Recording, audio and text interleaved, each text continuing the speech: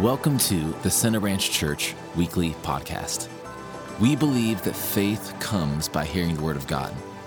Thanks so much for checking out the podcast. Here's this week's message.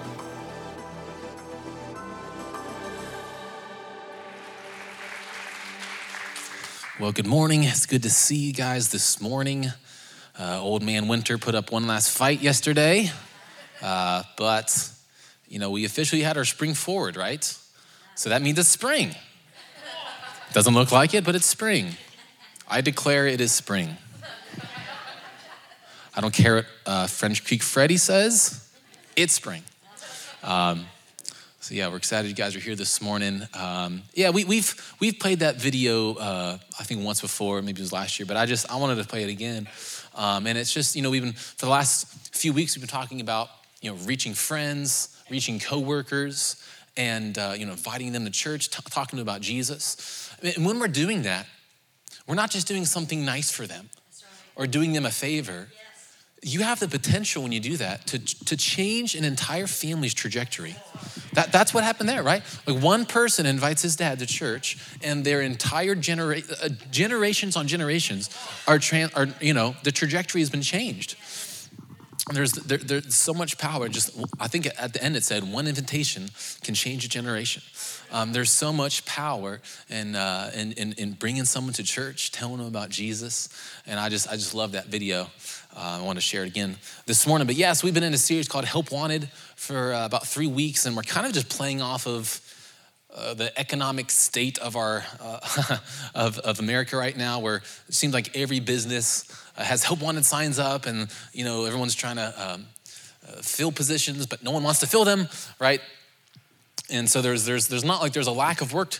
There's plenty of work. The issue is there's not enough people willing to do that work. And so we've been talking about that when it comes to what Jesus says in Matthew 9:37. It's kind of been our theme passage. It says the harvest is plentiful, but the workers are few. Pray to the Lord of the harvest to send workers out into the harvest fields.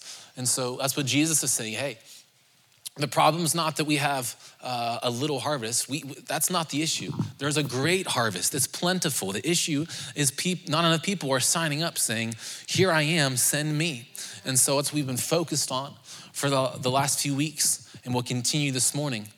I wanted to share a brief story from someone in our church. I thought this was just a cool story. If you've been in our church for any amount of time, you've probably heard us talk about reaching our one or going after the one. And maybe you've heard even people talk that way, like, oh, I'm trying to invite my one to church. Or what we mean by that when you hear people say, the one, is what we're talking about is really based off of Jesus's parables of leaving the 99 sheep to go after the one lost sheep, or going after the one lost coin. All we mean by that is praying and asking God to reveal one person that you are going to pray for. You're committed to inviting them to church and bringing them to church. And so that's what we mean when we talk about going after the one. And so I just want to share a story real quickly about that. Someone in our church, he identified a one. It was a guy from work. And he knew, that's my guy. I'm going to pray for him. I'm going to commit to inviting him to church and telling him about Jesus. And so he had on his calendar, he marked his calendar that date night was going to be the day that he invited this coworker to come to church. And so he invited him, and he said yes. And so he came with him to date night. I think that was, I believe, 2 Fridays ago. The church member I'm talking about is John Carter. So John Carter, but here's what happened. On that Friday of date night, he crushes his finger in a skid steer. Okay, not like, a blood blister or now his fingernail turned black. Like borderline, do they amputate it or not? Like crushed his finger in a skid steer arm. So that happens. And at that point, most people would probably be like, I'm going to call it a night. I just lost one of my fingers. It's been pretty, I'm just going to chill at home, maybe let it rest in some ice or something. And let me tell you, I saw pictures. I'm not going to show the pictures to you, but just imagine with me, have you ever overcooked a hot dog in the microwave? That's what we're talking about here, okay? So sorry for that mental picture of a exploded hot dog, but that's what's going on. Like seriously, like he went to the ER and they're like, we gotta take you to Ruby. And he's like, no, I'm not going to Ruby. I gotta go to date night, right? So everyone else would have been like, just put some gauze on it and let me go, doc. So, most people would have been like, you know what, tonight's not the night apparently, I'm gonna go home. But not him, no. He had committed, I'm getting this friend to church. And so that Friday night, he said, I'm not going to Ruby, put a bandage on it, I'm going to church. And he shows up and brings his friend and they have a great night together, date night. I just thought that was a great story because I wanted to highlight it because A, he identified his one, and then B, he did whatever it took to get that one to come to church. Even when it means losing a finger, you still show up and bring your friend to church. So for us, I just want to ask you this morning, do you have a one? Have you prayed and asked God, who is that one person, that coworker, that friend, the family member, whoever it is? Have you identified a person? And then B, do whatever it takes to get him in the house of God. Like the video we just watched, right? One invitation. One invitation to church can change the trajectory of someone's family, their lineage for years and years. So let's pray and then we'll get into it this morning. Father, I thank you for this church. God, I thank you for the people of this church. Lord, I thank you for your word. As we look to your word today, God, I pray that we will receive it with childlike faith. Father, I thank you that every time we open the Bible, it's like we're opening your mouth over our lives. So this morning we receive all that you have for us. We don't want to miss one thing. Give us a spirit of wisdom. God, give us a spirit of revelation. We need you. We love you. In Jesus' name we pray. Amen. Amen. So we've been in our series Hope Wanted for the last 3 weeks, and I just want to quickly review and then we'll get into it this morning. The first week, Pastor Luke talked about how reaching the lost is God's number one priority. That Jesus came to seek and save that which is lost. God says that he desires that none should perish, but that all would come to an understanding of God's love for them, right? That's God's desire. That no one would perish. That's his number one priority. And then so the second week, we said that if that's God's number one priority, then it should be our number one priority. Are we servants of the Lord? Yes. We're servants of the Lord. So a good servant is about his master's work. A good servant's not about his own work and his own plans and his own desires. A good servant is about his father, his master's work.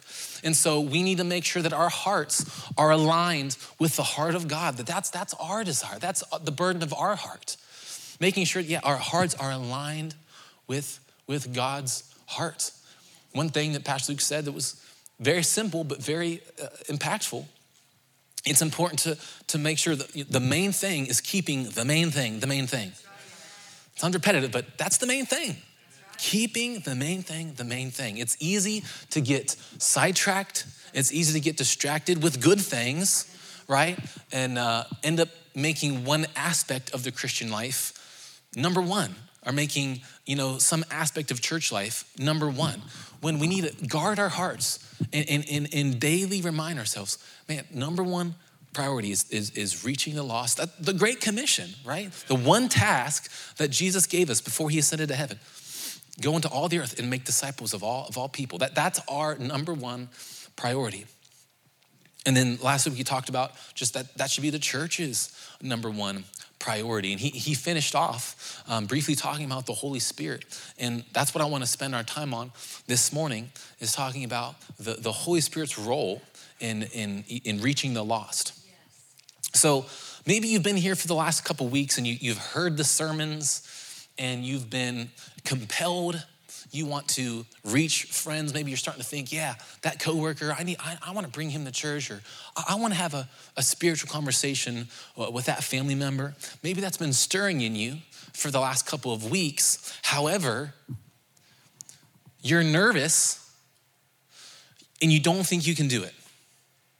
and you're worried, you're thinking, I don't know, I'm not sure I can pull it off. I don't think I have it in me to do that. I don't think I can talk to that guy about Jesus. I want to, but I'm afraid. That's what I want to speak on this morning. That's what I want to speak to today. So turn in your Bibles to Acts chapter 1.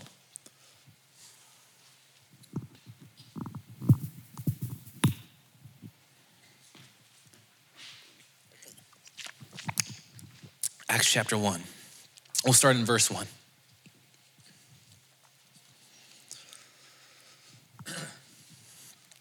Acts 1 verse 1. In my first book, I told you, Theophilus, about everything Jesus began to do and teach until the day he was taken up to heaven, after giving his chosen apostles further instructions through the Holy Spirit. During the 40 days after he suffered and died, he appeared to the apostles from time to time and proved to them in many ways that he was actually alive. And he talked to them about the kingdom of God. Once, when he was eating with them, he commanded them, do not leave Jerusalem until the Father sends you the gift he promised. As I told you before, John baptized with water, but in just a few days, you will be baptized with the Holy Spirit. So when the apostles were with Jesus, they kept asking him, Lord, has the time come for you to free Israel and restore our kingdom? He replied, the Father alone has the authority to set those dates and times, and they are not for you to know. But you will receive power when the Holy Spirit comes upon you, and you will be my witnesses, telling people about me everywhere, in Jerusalem, through Judea and Samaria, and to the ends of the earth. So it's going to be our theme text for the morning. We did a series, I believe in the fall, called The Holy Ghost, where we just spent a good portion of time just talking about the role of the Holy Spirit in the believer's life. And so if you missed that, I would recommend going back on our YouTube page or on our podcast and catching those messages. Be very, very foundational for you in understanding. So I'm not going to review all of that, but just one element I'd like to review this morning from that series is the two works of the Holy Spirit. So the Bible tells us that there are two different works of the Holy Spirit in the believer's life. The first work of the Holy Spirit happens at the moment of salvation. And that's when the Holy Spirit comes and dwells in you and lives in you. And we would call that the indwelling of the Holy Spirit. And like I said, so if you're a believer, if you're a Christian, you're born again, you have the indwelling of the Holy Spirit. He comes and lives in you. And Paul talks about it often in 1 Corinthians 3:16. He says, do you not know that you are a temple of God and that the Spirit of God dwells in you? So Paul talks about we're the temple of the Holy Spirit, that he lives in us and dwells in us. So that's the first work of the Holy Spirit in that moment of salvation where he comes and lives inside of you. But there's a second work of the Holy Spirit, which we just read about in Acts chapter 1. And it's called the infilling or the baptism in the Holy Spirit. And that's something that takes place after that initial moment of salvation. And we read about an example of this in Acts chapter 19. So if you have your Bibles, you flip over to that real fast. Acts 19 in verse 1.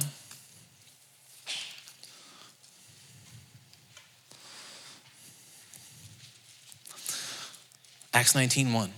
While Apollos was in Corinth, Paul traveled through the interior regions until he reached Ephesus on the coast, where he found several believers.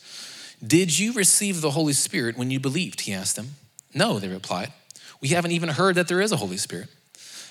Then what baptism did you experience? He asked. And they replied, the baptism of John.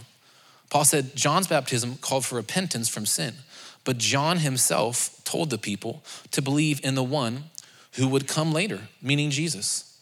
As soon as they heard this, they were baptized in the name of the Lord Jesus. And when Paul laid his hands on them, the Holy Spirit came on them, and they spoke in other tongues and prophesied. There was 12 of them in all. So here we have an instance where Paul comes across some Christians, some born again believers, and he asks them, do you receive the Holy Spirit? And they said no. So they were believers, but they had not received that infilling of the Holy Spirit until Paul prays for them there. So these are the two works of the Holy Spirit. There's two distinct works, and they have two distinct purposes in the believer's life. I heard it said like this, and it just always stuck with me. I love it. The Holy Spirit is in me for my sake. He comes upon me for your sake. So the indwelling of the Holy Spirit, that's for the believer. That's for me. That's that, he leads us and guides us in truth. He teaches us. He assists us in living this Christian life we're called to live, and living holy and living pure. That's the indwelling where he lives in us. And it's for the believers, for me. But the infilling of the Holy Spirit, or the baptism of the Holy Spirit, that's for us to be empowered to be witnesses. Yes. That's the purpose of the infilling of the Holy Spirit. Yes. And so this morning, that's what I want to focus on. I want to focus in on the infilling of the Holy Spirit and its role and what we've been talking about for the last few weeks. The baptism in the Holy Spirit is essential for us to fulfill the call of God on our lives. It's essential for us to fulfill the call of God on our church. What is that call? We've talked about it in weeks past. It's the Great Commission. It's the task that Jesus gave us and his disciples before he ascended. The one task he gave us, which is go into all the earth and make disciples of all nations. That's our responsibility. But apart from the Holy Spirit's infilling, we can't fulfill it. What you're called to do is beyond what you can do in your own power. What I'm called to do is beyond what I can achieve in my own strength and my own wisdom. Yes. We need power from heaven. We need empowerment from the Holy Spirit to see those things come to pass. It's beyond our power, it's beyond our ability. And Jesus knew it. Jesus knew. That's why he says to them, right? We just read about it, and he says it at the end of the book of Luke as well, saying, hey, okay, you're gonna be my witnesses. You're gonna go do that. I'm gonna send you out. However, wait until you receive the gift the Father has promised. Wait until you've received that infilling of the Holy Spirit. He knew how essential it would be. What he's saying there is, you need this. That's right. You need it. Don't try to do what I've called you to do without it. You can't. You need this power from heaven. You need this gift from the Father. Yes. But too often, Christians are too confident in their own abilities, in their own past experiences, that they don't think they need it, and they don't rely upon it as they should. Acts 1:8, you will receive power when the Holy Spirit comes upon you, and you will be my witnesses. Yes. We need this. The number one purpose of the infilling of the Holy Spirit is not speaking in tongues. It's not shaking under the anointing. It's not getting a word of knowledge. The primary purpose of the infilling of the Holy Spirit is for you to receive power to be a witness. Yes. And for you to receive boldness, yes, to do the works of God. Yes. That's the primary purpose. I don't care how much you say you speak in tongues. If you're afraid to tell the cashier about Jesus, you need power from heaven. You need empowerment and boldness from the Holy Spirit. What's unfortunate though, I think that, to be honest, it's hard to tell the difference between people that would say they're Spirit-filled and people that would not say they're Spirit-filled. Unfortunately, I think many times it's hard to tell the difference. And I think the reason behind that is because so often we stop at, well, I spoke in tongues. We stop there when, although that might be the initial evidence, that's not the ultimate biblical evidence, which is empowerment and boldness. That's the ultimate evidence. And we do ourselves such a disservice when we stop at, well, I got my prayer language. There is so much more for us. We need power from heaven. We need boldness from heaven. We can't stop short at saying, well, I got my prayer language. That's the marker of a Spirit-filled believer, is empowerment and boldness. That's the marker. Is it important, all the things I mentioned, is it important to pray in the Spirit and have a prayer language? Yes, that's important. Is it important to operate in the gifts of the Spirit? Absolutely. But the true marker of a Spirit-filled believer should be power and boldness to be a witness. You know, that word power in Acts 1:8 there, you will receive power when the Holy Spirit comes on you. In the Greek, that word is dynamis. And it's where we get our words for like dynamic or dynamite, dynamis power. And what that word simply means is miraculous power. Yes. Dynamic, miraculous, heaven power. Yes. That's what the early church had. When you read the book of Acts, you see signs and wonders, you see miraculous growth in the church, 3,000 added in a day, 5,000 added in a day. Why? Miracles constantly.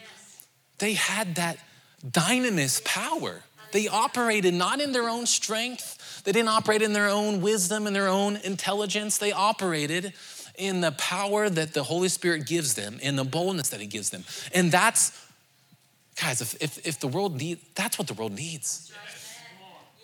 That's what West Virginia needs. That's what Clarksburg and Bridgeport need, is a church full of people that are filled with empowerment from on high.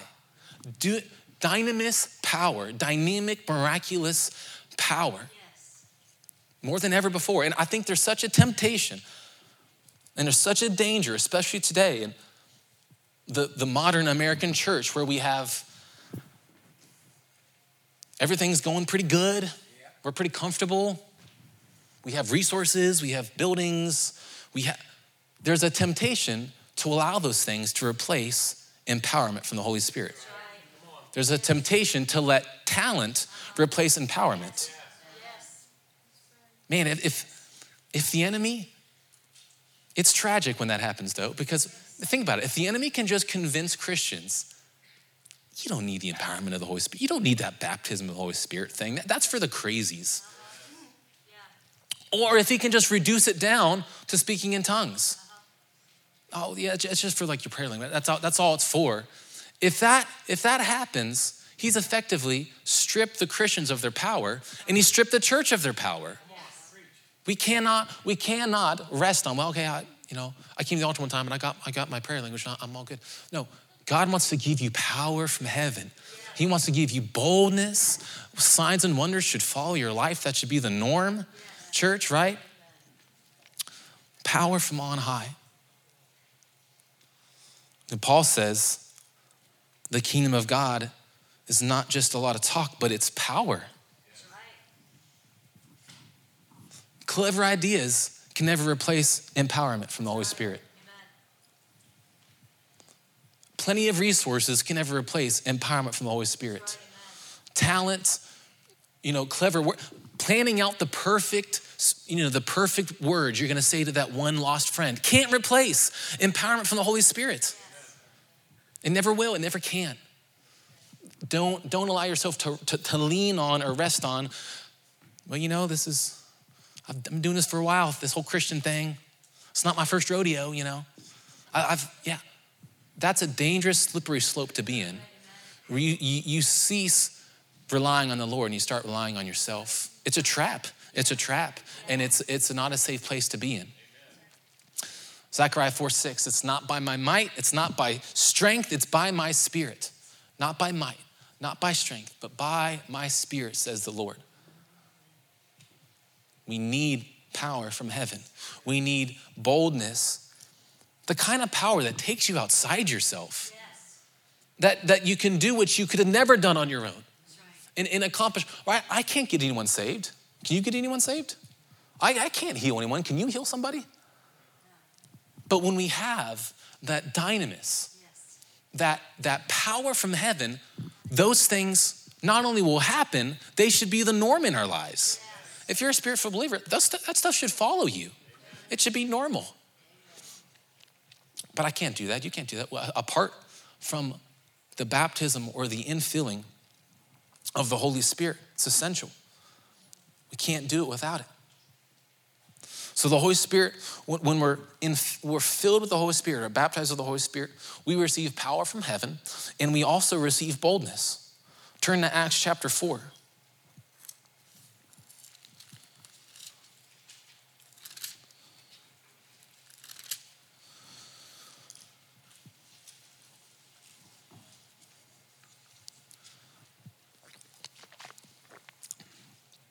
Acts chapter 4 and verse 29. And what we're about to read, the early church, is they've been persecuted. There's been many threats from the government officials. And so in 29, it says this, and they're praying to God. They're praying this. They say, "And now, O Lord, hear their threats and give us, your servants, great boldness in preaching your word. Stretch out your hand with healing power. May miraculous signs and wonders be done through the name of your holy servant Jesus." After this prayer, the meeting place shook, and they were all filled with the Holy Spirit. Then they preached the word of God with boldness. So the early church, they're receiving threats. They're being persecuted. And so they come to God and they pray, "Father, give us great boldness." And how does God respond? Does he say, "Here's a 4-week book study on not being nervous or how to be bold"? What's his response? He fills them with the Holy Spirit. They need boldness, and what he gives them is the baptism in the Holy Spirit. So like I said, from the beginning of the message, maybe you're here, you're like, "Man, I want to reach that friend. I want to go after that coworker, but I'm nervous." You need the infilling of the Holy Spirit. That's what you need. Not here's 10 steps on being bold. The Holy Spirit gives you boldness beyond what you could ever have on your own. The other day, I was just thinking of my own personal, experience in being baptized in the Holy Spirit. And I was a teenager, and I was at a summer camp, a youth summer camp. And I can remember the exact place and the exact time and, all of that. So it was something that marked me. It was definitely a memorable experience. I could recount most of the details. And just here in a few moments, we're going to invite people forward. If you want to receive the infilling of the Holy Spirit or a fresh infilling, we'll pray for you and you'll receive that.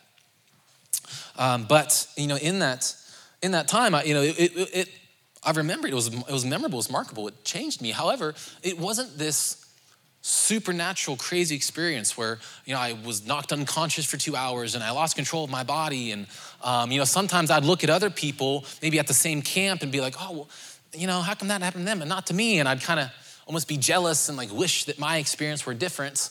But then I felt the Lord just remind me, it's not about that experience. It's about the fruit and the byproduct of that baptism in the Holy Spirit. And so then I started to, just take inventory of my life. And I began to realize, I started thinking through some stuff, and I began to realize, up until that moment, I had never led anyone to the Lord. I had never spoken the word of God or preached like I'm doing it. I'd never done any of that. But then after I received the baptism of the Holy Spirit, I led people to the Lord. I started, speaking God's word with boldness. And that's what matters. That's like I said, that's the mark of a spirit-filled believer. Yes, our prayer language, speaking in tongues, that's important. I'm not downplaying that, but that's not the primary purpose of the infilling of the Holy Spirit. And you do yourself a disservice when you stop there and say, "I got it, I'm done." There's more for you. There's more for us as a church.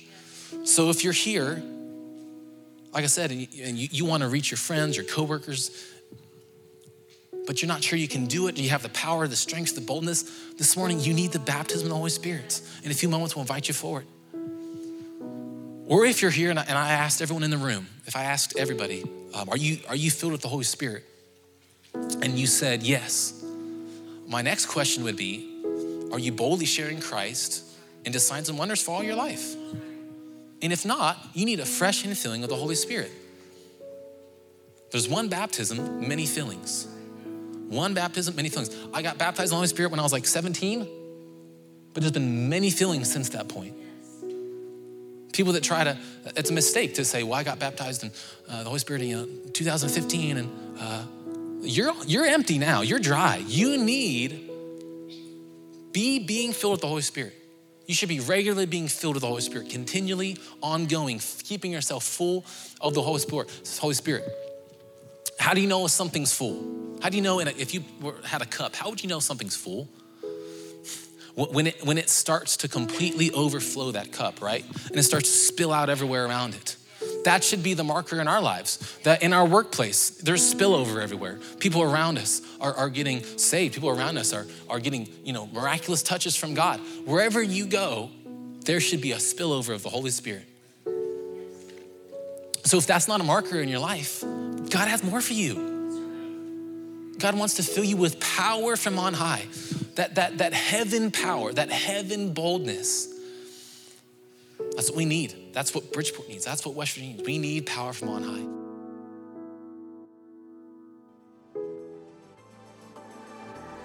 Well, that's this week's message. Thanks for joining us. To stay connected with us throughout the week, make sure you follow us on Instagram and Facebook. You can also watch previous week's services on our YouTube page.